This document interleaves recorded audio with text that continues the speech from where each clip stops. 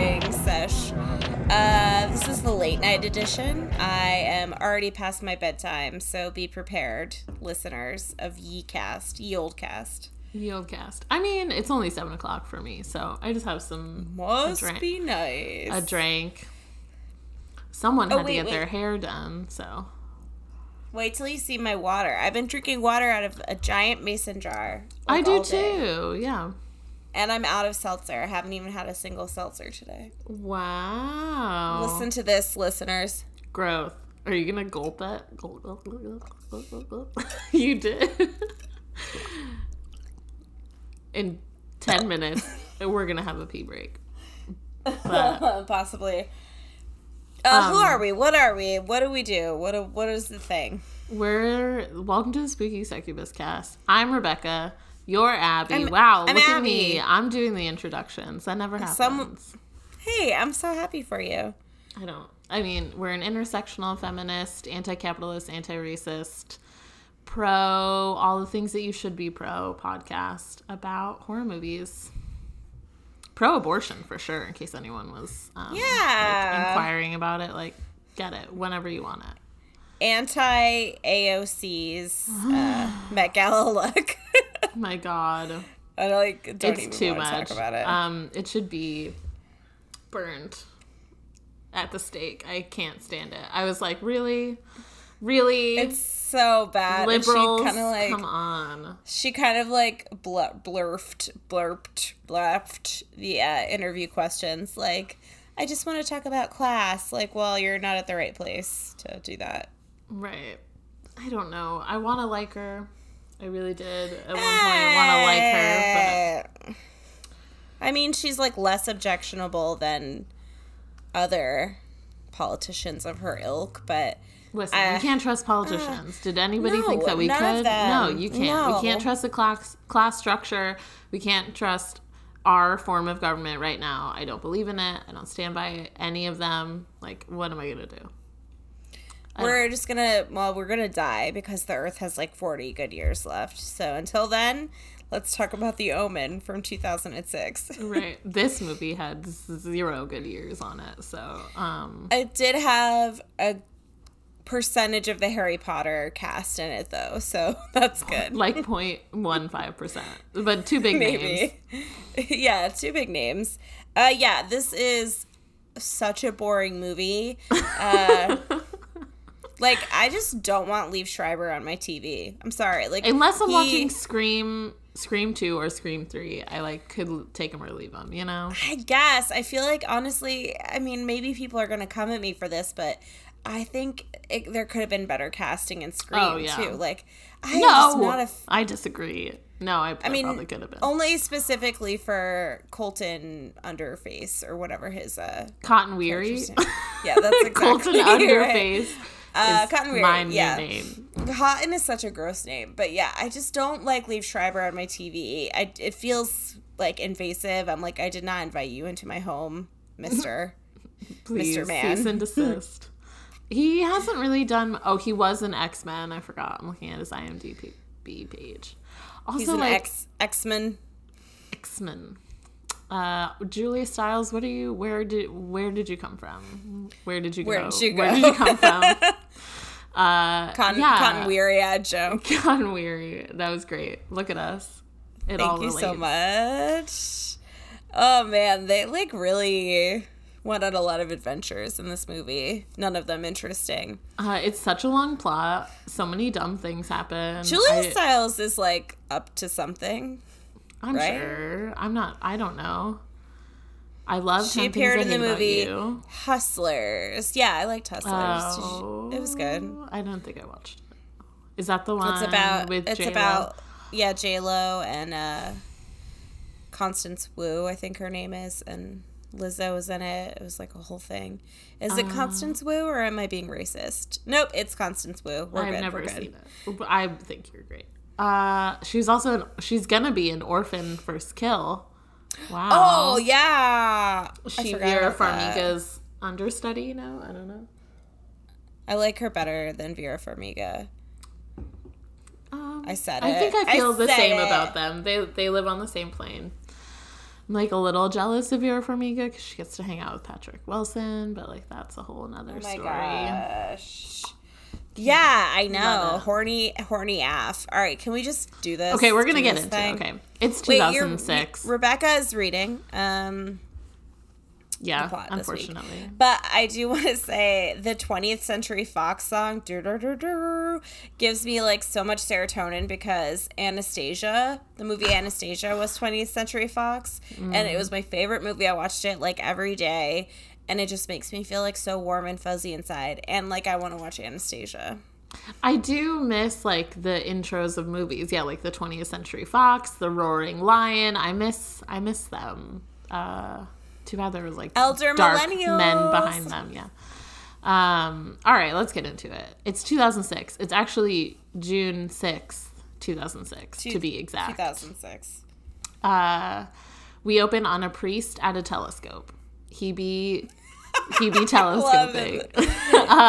He sees 3 comets, freaks out, and then is writing down calculations. Then there's spliced biblical and satanic images. An older priest is writing and looking over his glasses. There's 666, etc. Telescope priest runs into the room and says something dramatic in Italian. There's a lot of untranslated Italian, and I hope you can shed some light. I understood like half of it. Not well. Glasses priest then presents at the Vatican in front of the Pope. He quotes something about angel trumpets and the apocalypse, graphic images of the Twin Towers, war, mass killings, floods, etc. He tells the Pope that they are on the eve of Armageddon and that the biggest bad is on the way. Liev Schreiber is here. Here he is. His name is Robert. Oh, he's so awful. He is in a police-escorted vehicle on the way to the hospital where his wife, Julia Stiles, whose name is Catherine, sometimes called Kate. Sometimes, time called Kathy. Kathy? Oh, I missed that one. I was like, huh? She's in labor, but a priest tells him the child is dead and she doesn't know. The priest then says there was damage and she will never be able to have another child, but there's a free baby down the hall, don't worry. The priest says... This is so unhinged. Why are you listening to... Where are the doctors? I'm confused. Yeah. Who is this priest? You don't even know this guy. Yeah. But he trusts him blindly because he's also a man.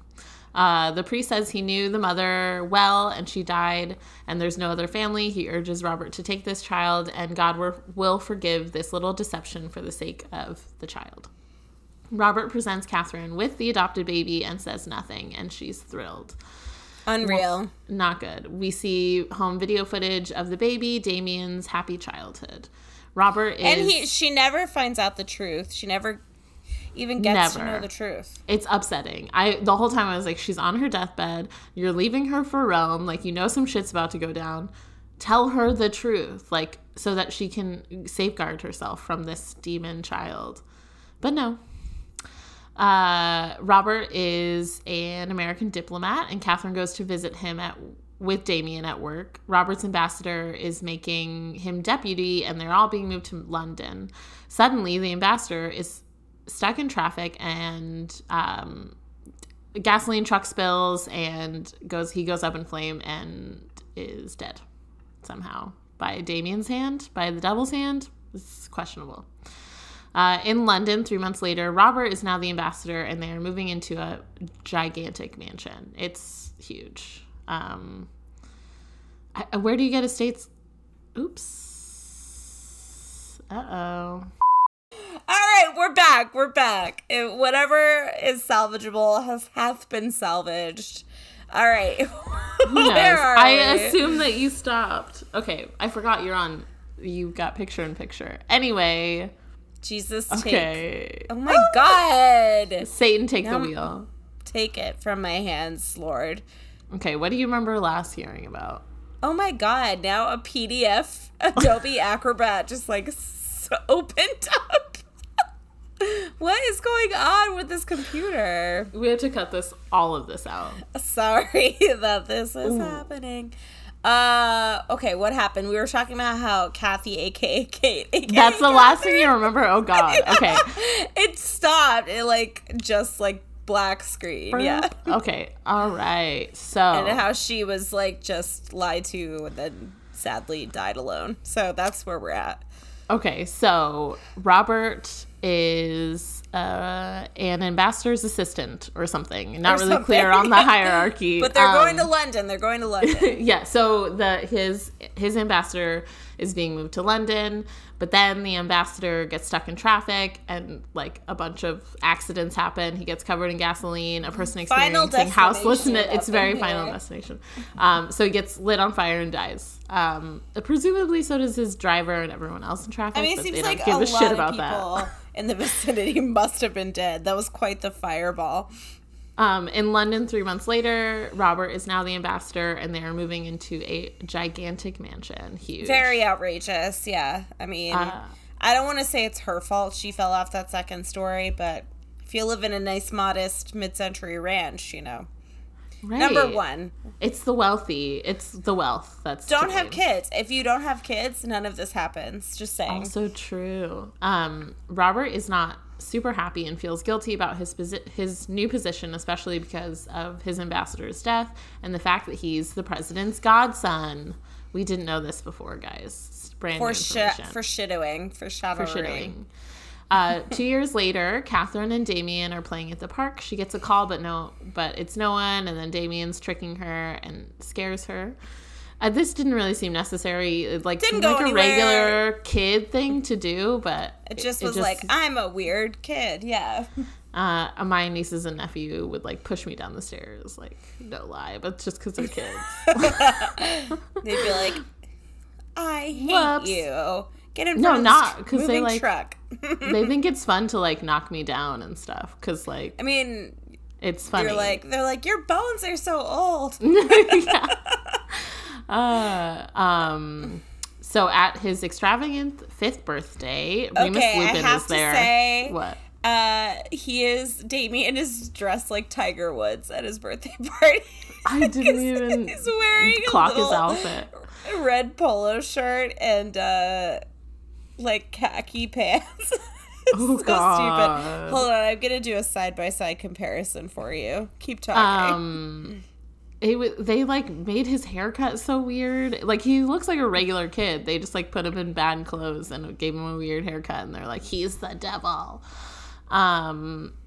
So it's his 5th birthday. Remus Lupin is a paparazzi, and he's there looking suspicious. The nanny sees a big black sheepdog, and they stare at each other. Next thing we know, she's on the roof holding a noose. It's very sudden. I don't remember being that sudden in the original, but it pops off happens really quickly. Fast. The original is just so much better than this. So much better. So she shouts, "Look at me, Damon, it's all for you," and jumps off the roof hanging herself. Upon arriving at work the next day, the paparazzi are waiting for Robert, and he's bombarded with questions about the party and suicide. He knocks down Remus Lupin, whose name is Keith. I guess I'll call him by his character name. I thought it was Ken. I think it's Keith. Who knows? I thought Remus it was weird Lupin. Because it was Ken Jennings, which is also the name of a long-standing Jeopardy champion. Ken Jennings, really? Oh, it is Keith. Okay, so maybe I read it as Ken Jennings because I was thinking of the Jeopardy guy. Jeopardy? Well, I wrote Your Ken. Jeopardy obsession. Okay, here's what I wrote. Either I refer to him as Jean Jacket Photographer or Ken Jennings, so we're good to go there. He appears in my notes as Remus Lupin every time. Yes, he's so cute. Yeah, he is very cute. So he knocks down Remus, breaks his camera, and then Remus says he'll just owe him one instead of making a rich guy pay for it, which is why. He tells Robert, whoops, that's the wrong line. A Father Brennan, a priest, has come to see him. He tells Robert that he must accept Jesus immediately in order to save them both from the devil's son. Father Brennan says he was at the hospital the night Damien was born and participated and witnessed the birth and saw everything he knows. I wish we actually got to find out what all it was.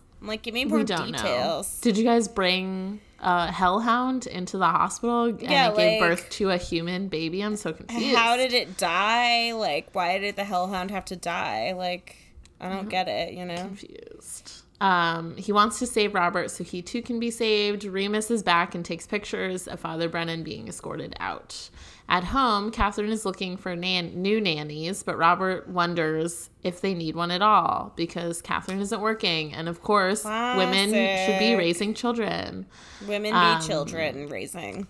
Yep. Mia Farrow slides into the room. She glides on air as Mrs. Baylock. God, she looks amazing. She looks amazing. Her cheekbones, her bone structure. Have I told you how my dad saw Mia Farrow in a Kohl's? And it's like his favorite story to tell. Really? In a Kohl's? Wow. Yeah, she's very budget friendly. Love. I mean, I don't know a whole lot about Mia Farrow, except for like some, the unfortunate things that happened to her child, but apparently she's like a wonderful person. She seems like a wonderful person. She gave a great performance in Rosemary's Baby. She's given a great performance, the only good performance in this movie. And like what I was thinking the whole time is if she were a man, she looks incredible in this movie. I don't know how old she is, but if she were a man, she would be like a hot older guy, but since she's a woman, she's like elderly because she's 50 she's in like this a movie. shrew, right? So she glides in the room and has come to interview. She's been a nanny for 40 years and really loves it. She looks in on Damien and they've got a weird energy. Remus is developing photos and notices a weird distortion in all of Father Brennan's photos. It looks like something's gonna happen to him. I wonder what. There's some like Catherine and all the family. I forgot their last name. I'm doing great. The Thorns. My goodness. The like wild Jesus's thorns. The wild thorns. In Jesus's cap. I guess that's probably the whole thing, yeah. Which is so, wow. Okay, so the Thorns are all dressed up and they're headed to the church for some reason. Mrs. B tries to get Damien not to go, but Catherine's like, he's my son. So oh my God, on the way to Mrs. B. Mrs. B. Inherent tension between women, obviously. The only two females. Wouldn't there be... what? Are you there? Yeah, sorry, you cut out a little bit. So what is happening with my devices? Everything is fine. Everything is great. The closer they get to the church, we get flashes of crucifixes and Jesus.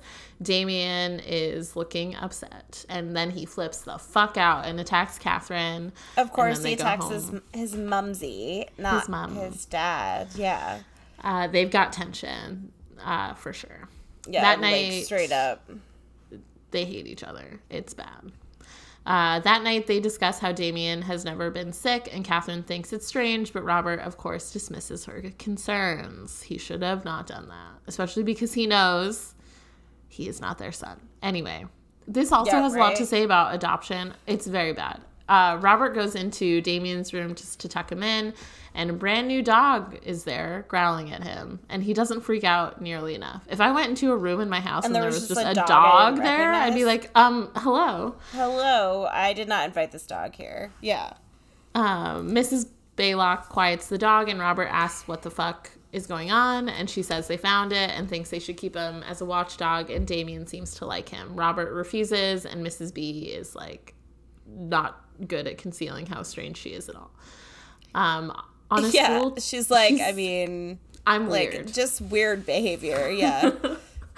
On a school trip, Catherine finds Damien alone looking at monkeys, and he tells her the other kids are afraid of him. All the animals start to flip out, and a gorilla charges a cage, breaking the glass. No one finds this strange. I'm confused. Yeah, why is there glass? Why is it in like an open air, like looks like an arboretum and not like a zoo? I'm confused. It's fully not addressed at any point. Yeah.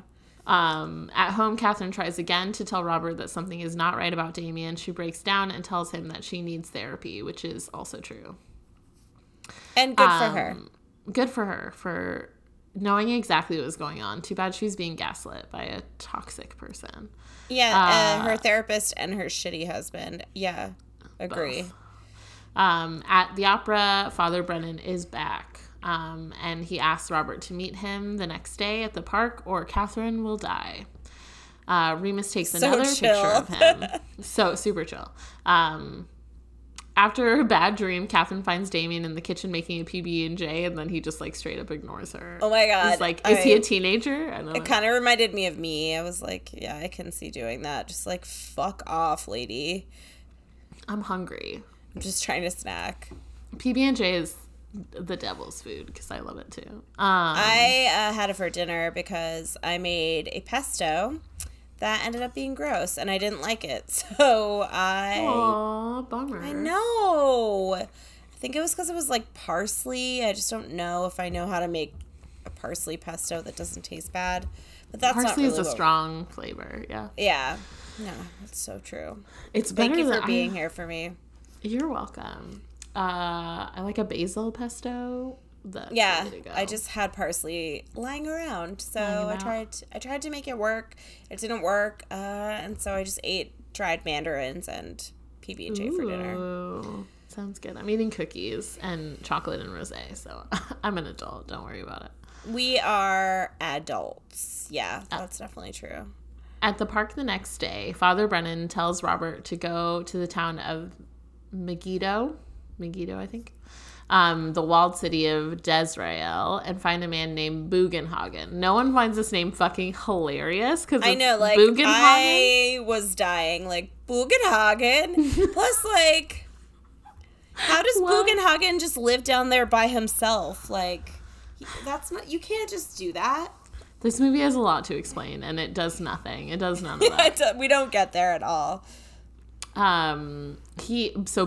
Bugenhagen alone. He alone knows how Damien must die. And Robert's like, what the fuck? Yeah, like, excuse me, this really, like, escalated quickly here.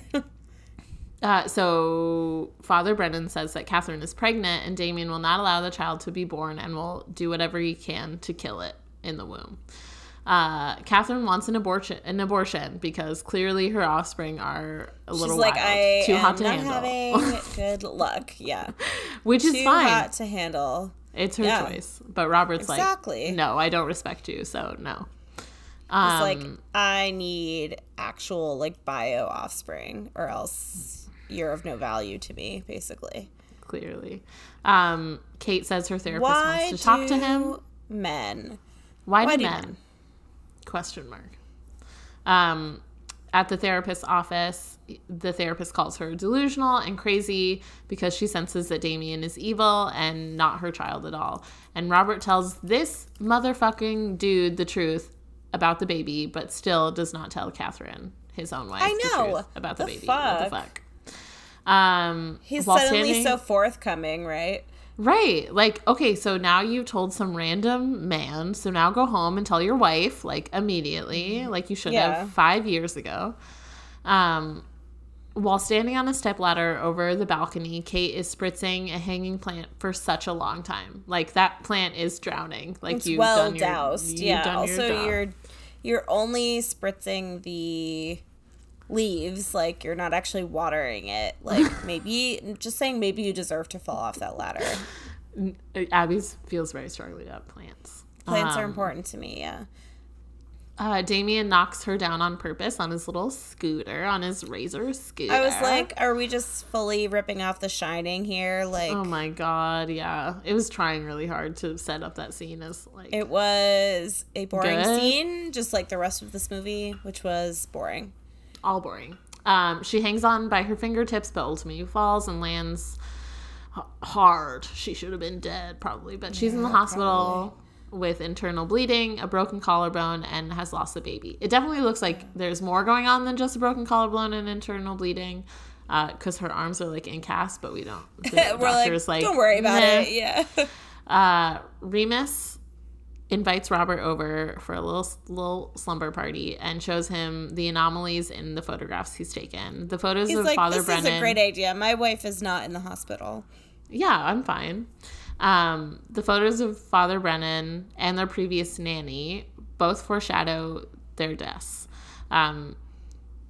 The two take an excursion to Father Brennan's little hidey hole under the train station that is plastered with Bible pages and crucifixes. He also kept a diary of all of Robert's movements. Why couldn't he just have a house? I don't understand. Like, aren't you in the church? Aren't you a churchman? A churchman? Yeah, he should have, like, he had to have a scary hidey hole. Otherwise, like, what would this movie have? Yeah, it would just be like, oh, well-adjusted man came to, like, help me out. Wrong. No. Keith has discovered a lot of 666 and day and time correlations surrounding Damien's birth. It all seems very trite. Keith shows Robert a photo he recently took of himself that shows a similar anomaly to the others with, like, a slash across his neck. And so that's why he's interested in stopping all of this. I think if I were him, I would just avoid situations in which I could easily be beheaded. But whatever. I mean, he doesn't, to be fair, when he is beheaded, he's not really in a situation wherein you would assume you might be beheaded, you know? True, just like casually picking something up that you dropped. Off the ground, yeah. I do that all the time because I'm constantly knocking things over. Same. Even though she has already expressed her fear of Damien, Robert leaves his bedridden wife, Catherine, in the hospital alone and flies to the location in Rome where Kate gave birth. It burned down in a horrible fire about 5 years ago. Keith and Robert track down a nurse with visible burn scars. They say, Cinque anni I. And I was like, oh, Cinque anni fa, 5 years ago. I was like, I understand what you're saying. Thank you so much. Thank you so much. You're so smart. I'm making a special surprise for Instagram right this second. You're going to love it. Love it. So they track down a nurse with visible burn scars. I don't know how they knew where she was. She's like just sitting in the middle of the plaza selling crucifixes. I've been here. I've been here for 5 years. Yeah. They saw her from across the plaza and were like, she has scars on her face. Let's go ask her. Deranged. It's bad. She tells them that the priest, Father Spiletto, who advised Robert to adopt the baby, now lives in Subiaco. On the way there, Keith / Remus. What? Oh, this is a little later, but they take the slowest boat ride across like 2 miles of water. I was crying laughing. It's too much. This whole then it's seems like it's almost like a police procedural because it's like these two trying to track down clues and stuff. Know, it's so fucking adventure. It's so dumb. On the way to Subiaco, Keith / Remus tries to convince us and Robert that the poem about the apocalypse is and the devil's son is about politics. And whoever set this in motion picked Robert specifically. I think because he's the president's godson. Couldn't they just pick the president himself? I'm confused. Maybe, they're like, well, he's already in Italy. We have the jackal here. It's just a little quicker. I don't know. At the monastery, our devilish duo find a heavily scarred Father Spiletto who cannot speak. When asked where Damien's mother is, he writes down a cemetery just north of Rome. At the cemetery, which, they didn't even need to go to the cemetery. I don't know. At the cemetery, our boys... But it's like, he says, it's an ancient Etruscan cemetery. And then it's like, oh, here's a 5-year-old grave that's exactly what we were looking for, 5 feet from the entrance. Have you ever been to a cemetery? They're fucking huge. Yeah, they're confusing. You can't find your way around. Yeah. At the cemetery, our boys start desecrating graves and find an animal-looking creature in what should have been Damien's mother's grave, and Robert remembers that Father Brennan called her a jackal. In his own baby's grave, he finds an infant corpse with a bastion skull and finally catches on that someone killed his baby. Kind of a drag. Very sad. 2 black dogs attack them and they narrowly escape. This movie is not black dogs are good dogs, okay? They're not all... Yeah, it's also very classist to assume that all Rottweilers are evil or bad or bred to be bad. Love a good Rottweiler. At the hospital, Mrs. Baylock uses a ruse to get in to see Catherine, while Damien, mind melts the guard. I don't know what he's just, staring at him intently, and the guard is, sweating. Yeah. Mrs. B puts an air bubble in the IV and kills Catherine. Robert and Keith very tough to watch, in my opinion. I didn't like it. It's pretty sad. Robert and Keith, this movie has a lot of shock value, a lot of things that don't feel the baby corpse. Did I need to see that baby corpse? With a giant hole. Yeah, it was awful. I don't. Yeah, and then Catherine's very very long out death. Like, they cut to back and forth to the scene like 3 different so times. Like, many this times, so long. I'm like, I get it. The guard is sweating. Catherine's asphyxiating.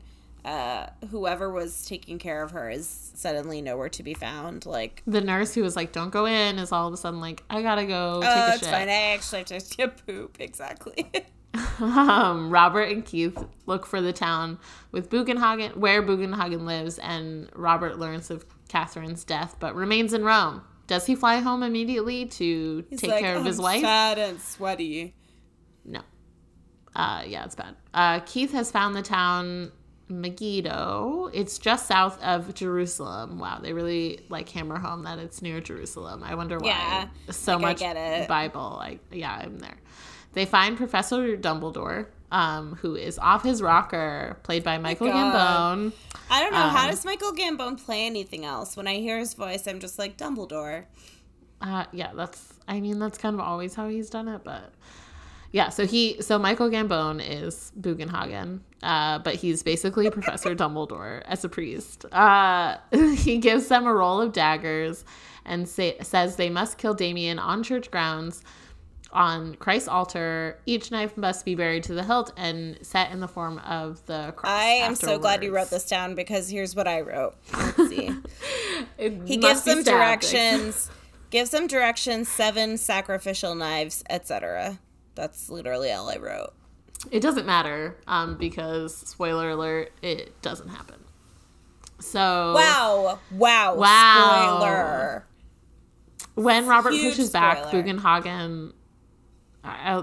nobody should watch this movie. Bugenhagen says the boy must have a 666 birthmark, and if it's not visible, then it's buried beneath the hair. His nanny is an apostle. His nanny, Mrs. B, is an apostle of Satan and will die before she lets them kill Damien. Robert runs away, but Keith takes the knives and tries to convince Robert that they must do it. They both make some good points.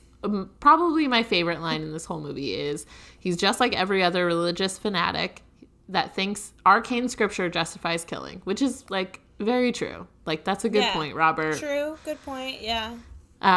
He says there's no God, no devil, only here and now. Also true. Yeah. But, like, if you're a Christian, I'm not going to hold it against you. But, like... I mean, but we might make fun of you when you're not listening to us. Or when you are listening to us, I might make fun of you. It's not for me. It's not for me. It's not for me. I don't. Did you see the special surprise on Instagram? I didn't. I'm trying to get through this plot. Why? So I can go to bed because it's 11 p.m.? All right. Yes. Yeah. All right. I will look.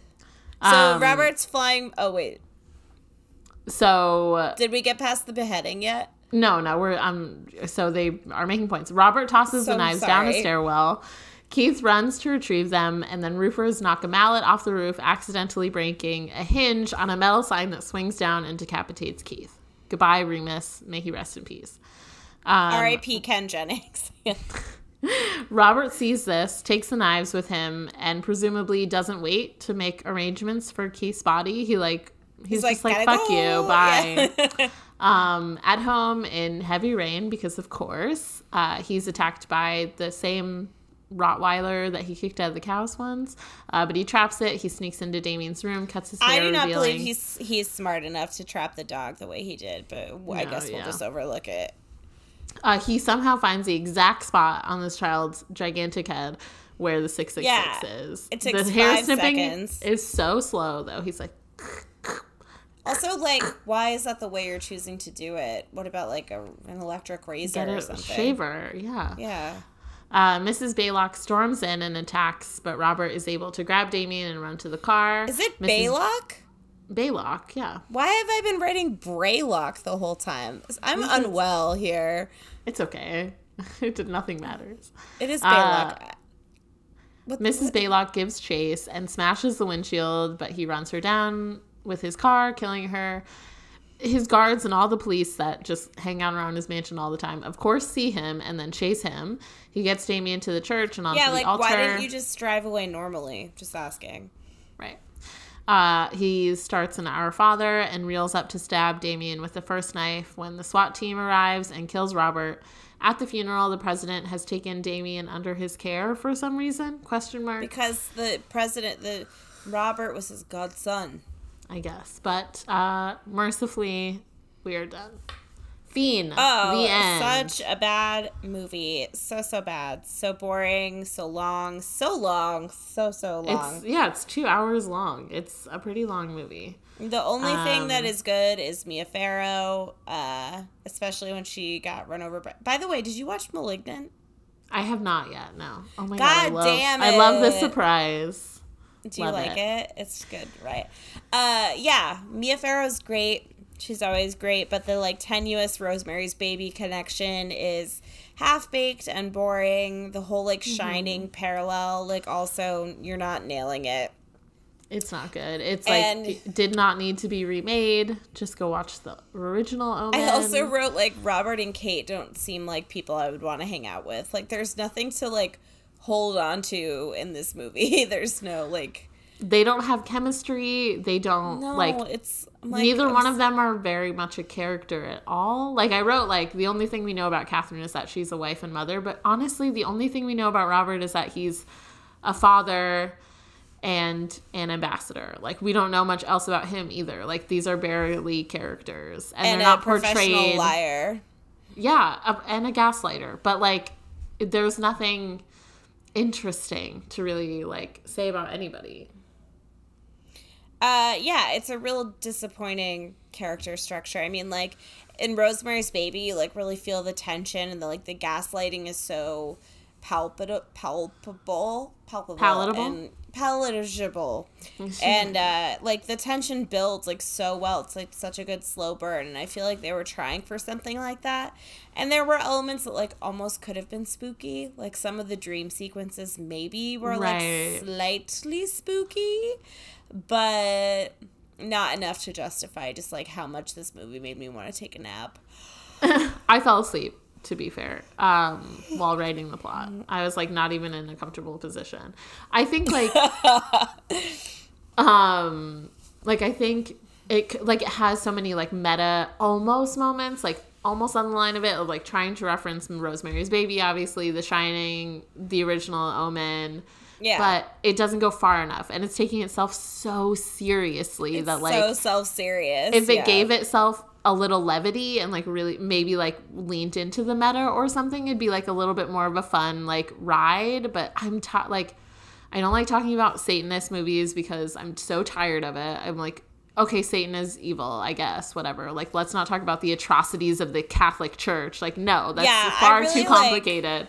I just don't feel like it's fun to watch like possession or exorcism movies where the church is like positioned in a heroic hero role. Yeah, it's just like not fun because it's like you're a rapist, so no. But I don't know, and it like almost has something to say, like with Robert's character being like a sort of like a questioner of religion over like religious fanatics, like almost has something to say about it. It almost tries to do so many things too, because then it's like maybe we're talking about political corruption, maybe we're talking about mental health issues, maybe we're talking about like characterization of the working class, but really we're talking about none of them. But yeah, we're not going to say any of it, and Satan is the bad guy. Like, also, Damien, the only person that he's hurt is Catherine. His, like, borderline abusive mother. Like, that's the only person that he's really, like, seeked any vengeance on. The nanny, who doesn't get a name. So sorry. The first nanny. His name is Nanny. She commits suicide. What if that's her name? Just kidding. It's not. Nan. Hey, Nan, old the nanny. Nan. She is making eye contact with a hellhound before she commits suicide and says it's for Damien, but like he didn't have any part of it. Same thing with Father Brennan. He's nowhere to be seen. Same thing with Remus Lupin. He's nowhere around. So like, is it Damien? I don't like. What has the kid really done? The hellhound. The hellhound kind of just like fell off the radar. They're like all over. It's just like all black dogs are bad. Which I just like, black dogs and black cats are adopted at a lower rate than other colored animals. It's so sad. It is really sad, yeah. And this movie is to blame for all of it. Just kidding, but seriously. Yeah, this movie is so problematic in its treatment of the working class. Like, first of all, Nanny No Name is the first one to die. She's in a servile position to this, like, super affluent family. Mrs. Baylock, not Braylock, her replacement, is, like, it's immediately clear that she's evil and, like, she's othered and, like, kind of weird and has weird behavioral patterns. And she's older. Older, shrew, and she's subservient to this, like, you know, hell child. Oh, sorry. She's the evil matron. She's, like, basically the evil stepmother. She's got no character except for that she's Mia Farrow, and her only reason for being around and for being alive and walking God bless Mia Farrow. Damien. Yeah. And then, like, so, yeah, all the motivations of the women in this movie are, like, they all revolve around children, but it's either, like, wife and mother, like, personal fulfillment through childbearing, or, you know, personal fulfillment through worshiping the son of the devil, or just, like, trying to, like, have gainful employment, and all of them are kind of, like, just relegated to their lives circulating around Damien for different reasons. A white male child. And then Robert, I don't know what Robert is doing, but he was not the one to take this movie all the way through to the end. He, like, No. get Liev Schreiber off my fucking TV. Yeah, like, he's a liar, he's a gaslighter.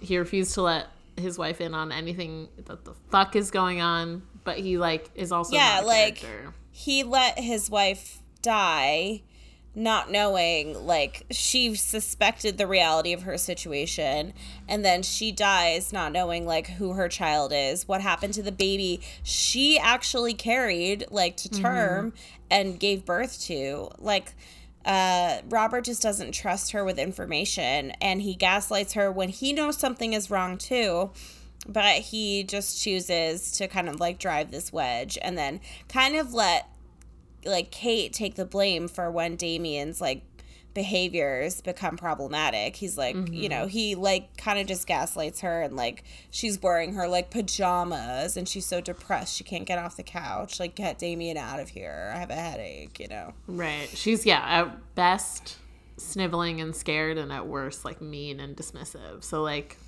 And she's definitely, like, coded as evil or bad for wanting to terminate her pregnancy, which, like... Gross. Ew, That's gross. I don't... STFU, like, movie. Why couldn't Robert just tell her that their baby died and that there's this other baby that needs... an option to adopt this baby? Yeah. And then they like, could have why did it have to be a conversation lie? About it. Yeah, I know. But he doesn't trust her, and she couldn't handle it because she's a woman and she's frail and hysterical. When she's really, like, the only person with presence of mind in this movie. And I believe if she had taken the journey to Rome, Subiaco, Megiddo, what have you, things would have gotten done. I trust her more. Agree, yeah. I don't really trust either one of them. But, I mean, maybe if Remus Lupin did it by himself, he could have gotten it done. Possibly. He didn't really need Robert, did he? No. Robert did nothing but slow him down. You're dead weight, Robert. Yeah. You're crying and, like, wailing, so you get distracted. We're attacked by dogs. Like, Christ, I love the scene where, like, right after Remus Keith gets his head, like, sliced off, and then Robert, like, sees it, and he, like, is covering his mouth, and the camera shakes for no reason. I was like, what is going on? Like, what is this choice? The end where Damien's, like, staring into the camera, breaking the fourth wall or whatever. I'm like, why do this? It's going on for too long. It's weird. I don't like it. And as much as I want Liev Schreiber off my TV, I also want this weird little child off my TV. It's not the child's fault. The poor actor, whose name is, wait for it, Seamus Davy Fitzpatrick. Well, I wonder, he's having do you a think great that day. He's Irish. So Rebecca coming in hot with the jokes today. I'm hilarious. So you are hilarious. I mean, he's made this kid who's, I don't know, like 20 something, is doing fine. He's done some little parts. Guess what his middle name is? I don't know. Just get something Irish. Patrick Fitzpatrick. Seamus Patrick. Exactly. No, it's Liam. Liam. Was that an accent? Yeah, yes. I mean, you've touched on this before, but I want to mention that Rottweilers are getting a bad treatment here. They've frequently been classified as violent or bad dogs, along with pit bulls, and these kind of violent or perceived as violent breeds are often associated with underserved Black communities. So, as innocuous as it may seem to put a Rottweiler on screen as a guard dog to a devil child, it's actually kind of perpetuation of a damaging stereotype. So maybe people should just think before they do stupid fucking shit. Yeah. White supremacy isn't an excuse. It's also a very, very, very white movie. One of Robert's assistants or underlings, I'm not sure exactly what his role is a Black man. But that's it. I think he has a name in the script, but we don't hear it on screen. That, honestly. So, I mean, yeah. I don't know. Everybody do better. It also is his name is Tom Portman, played by Reggie Austin. Oh yeah, no, I do remember that. Sorry Tom. Sorry Reggie. So there's also a good amount of cultural othering of Rome. The Anglo-Saxon Kate wants to leave Rome, is reticent to learn Italian. It's sort of classified as dirty and loud, particularly during the scene when the Final Destination car explosion happens. And yeah, I think Italy is a complicated place because it has enacted some violence against other countries, aka Ethiopia, but also Italy has often, and Italian immigrants have often been othered, and I feel there's this simultaneous romance and sort of dismissiveness and othering and racial bias against people that are from Italian origins. And they're the policeman is shouting to a construction worker. They're really expressively yelling with their hands. It's dirty. There's beeping horns. And then London is oh my God, we're going to London. And it's the seat of cultural sophistication, you know? London is also dirty. All cities are dirty. It's just people are dirty. People are dirty. Yeah. That's how I want to point out that I was on the Cape this weekend for my friend Dana's wedding, and I saw somebody just throw a fast food container out of their car. So yeah, I saw someone do that the other day on the highway. People trash everywhere. Do that? Come on. Grow up. What else is up? Anyway, I don't know. Phoenix isn't as dirty as Boston, I'd say. Dirty in different ways. Not as many people walking around. It's so funny. You see the most dog shit on the sidewalk that people don't clean up in the wealthiest neighborhoods. People in Beacon Hill do not clean their dog shit up. They just don't bother. And then I when the shit gets snowed on, and so it just freezes. And then you have I've definitely stepped on snowed on shit before. Frozen shit, and then in the next spring the shit thaws back out, and it's just re-shitted shit. Ugh. I hate living in the city. Pick up your dog shit. I love living in the city. And I'm a little bit outside of it now. I'm still in Phoenix, but I'm not in downtown, and I kind of miss how loud and dirty it is, you know? I love it. I can't wait to live somewhere quieter where I don't have to talk to anyone when I walk my dog. I don't have to talk to. I just ignore everyone when I walk my dog. I don't have headphones in either. I just don't listen when they try to talk to me. You're what? What? No, I didn't hear were you talking to me? I'm sorry. Gotta go. I have diarrhea. I have to leave. I don't want to talk to you. I'm really tired, so I think we should wrap up because I'm falling bye. asleep. I'm falling asleep at the wheel here. This is a short and sweet one, as it should be. There's not a lot to say about this movie. Honestly. Fuck, the Catholic Church as a hero in every horror movie ever, and Christianity in general. I think there are a lot of things to examine. And really bad policies put forth by bad people, those higher up in the church. I'm not saying that everyone who is a Christian is bad. I'm saying that a lot of the times Christianity is used as a tool. Yeah, the power structures are evil. Yeah. Yeah, if you're having, like, a nice time just believing in God and, like, feeling like it's fulfilling to you on a personal level outside of any organization, go you. But Go you. the power structures in the Catholic, evangelical, Christian, like any denomination, are really, really racist, really sexist, really homophobic, and generally just, like, extremely damaging to marginalized communities. So think before you church, people. Think about it. I think that at one point Keith / Remus Lupin says there are no Ken atheists. Jennings. Cat / Jeopardy winner Ken Jennings. He says there are no atheists in foxholes, which is like something that I understand as like a atheist, as a satanic atheist. I think that like I understand why people believe in God. I think it's like a healthy thing to be afraid of like shit that goes on, and it's like an understandable human reaction to the absolute unknown that is our existence. But at the same time, we shouldn't be using that as a tool to oppress and manipulate.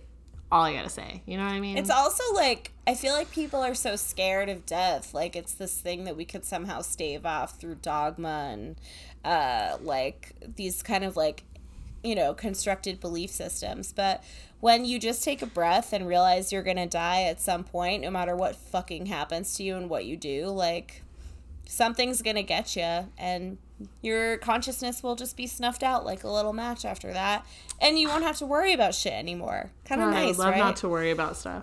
I do. That's like the I also thing I don't understand about Christianity is like you want to still be in your brain like for eternity. I don't want to stay here. Like, God, get no me out of thanks. here. I also like it really scares me that people who don't understand my atheism are like, well, what about morality? I'm like, is that the only thing that causes your morality? Like, Yeah, that's like, that horrifying. That means you're a please. shitty person, right? Yeah. I'm not like trying to be a nice person because I think I might go to heaven. I'm like trying to be a nice person to be a nice person. Like the like, right what? thing to do, yeah. But anyway, so yeah, like, let's stop making Satan a scapegoat, okay? They would never especially do this because to us. Satan isn't even real, you guys. Just like For real, it's not. Let's just treat each other nicely. Like, pick a new plot line. It's all boring. But yeah, I don't know. Fuck white supremacy. Fuck Texas. If you're from there, I don't know, get out. What are you doing in Texas? I don't know. Yeah, like just kidding. It's just like when people are like, let the South recede from the North. Is like then you're disregarding a huge subset of people who don't agree with those, including like Texas, along with a lot of states in the Southwest, have a large Latinx population, including where I live. So like, you know, some Latinx people have their own fucking problems. But listen, like, we shouldn't disregard all of them. But like, let's put in practice not taking away women's body autonomy or menstruating or people who could get pregnant. Let's not take away their autonomy. That's fucked up. Yeah. I'm so excited I don't really menstruate anymore. It's kind of great. I do. IUD life, baby. Yeah, if you're from Texas or you know someone from Texas and you need help, I don't know. Give me a call. I don't know. Yeah. I'll go pick you up. Texas is like 4 hours from here. I will literally pick you up, come back to Arizona, and get your ass an abortion. I'll do it. I'll get your cousin one. I'll get your sister one. Somebody come arrest me because I'm going to do it. I'm not going to arrest you. By the way, how is your chucking burritos into the prison yard plan going? Great. We haven't put any solid concrete plans in place. We also are farther away from that prison. So I still need watching. I want to find, I want to write to someone in prison or, try to support incarcerated people, but I don't, know if people, that are incarcerated want just, a random white woman being like, can I help you? So I've donated to a program that gives money to people in immigration detention centers in order to put money on their phone cards. But you can also do that for incarcerated people, which is probably they don't want to hear from me, but they got somebody on the outside, they want to hear from their friends. Programs to restock like libraries into like kind of, I have to read more about this because I read about it. Like, it's actually really shocking, like what books get banned from prison libraries for the most like asinine reasons. And like, I don't know, like there's, I think, a way to get around it. Where did I read this? I don't know. This is going nowhere. I read something somewhere one time. I've also read something somewhere. I don't know either. I think I would hope that like maybe if we gave prisoners like a better quality of life, like there would be less like, I don't know, instances of, I don't know. I feel like a lot of the times they don't get the same quality of life as everyone else because we assume that everyone in prison is like has murdered babies or something, but it's really just like some person who got picked up for marijuana charges, and that you know it's just like something fucking stupid. So like let's all remember that. And that like the prison industrial complex is a bunch of fucking bullshit. So anyway. Nasty.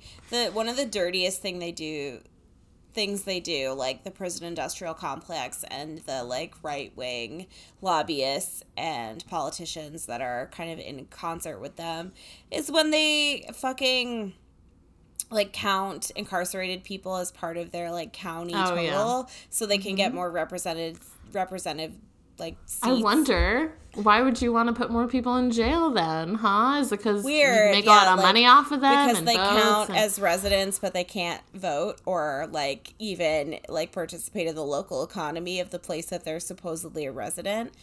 Interesting. Wonder why. But anyway, yeah, fuck the prison industrial complex. Fuck each other in a nice way. Yeah. Fuck David Thewlis. I forgot. Thewels. What's his name? In a nice way? In a nice way. I don't know. Like, I don't know what that last name is. Fuck Liev Schreiber on my TV. Get that motherfucker in a bad off way. My TV. Abby hates him. Petition to get Liev Schreiber off of our TVs at all times. But I cannot look at the man's face, I'm telling you. What about his brother? He was in Weeds. Oh, hold on. Let's go to the books here. To the mattresses, where his brother is like... Even looking at his picture on IMDb. You're so mad. Wasn't he in Orange is the New Black, too? Yeah, he was Porn Stash. Yeah, I just kind of am seeing him as Porn Stash. Schreiber's off my TV in general. Goodbye. Don't need it. Don't want it. I see what you're saying. I don't hate him as much as you do. Maybe because Scream like really means a lot to me. I don't know anything about him except like get that face of his off my TV. But everybody, thanks for listening. Okay, gotta go. Gotta go. Thanks for listening. Yeah, rate, review, subscribe on Apple Podcasts. We have a Patreon at Patreon. I'm so tired. What? Patreon.com/SpookySuccubusCast and at SpookySuccubus_cast on Instagram. Please follow us and stuff. Come on, do it. Yeah. Do it. When I was getting my hair done today, Frank, my hairstylist, was like, I tried to play your podcast in the salon, but you guys were kind of like too dirty. I think he said it was the episode on The Thing where we were just like talking about like how much we wanted to fuck. Yeah, you don't play our podcast where other people can hear you. Yeah, it's like, not at your place of work. It's an alone time. Yeah, I mean, yeah, like, maybe if your coworkers are cool and interested in to just, like, trash women bantering about nothing. We need to wrap this up. I'm, like, anyway, okay, love you. Bye. Bye.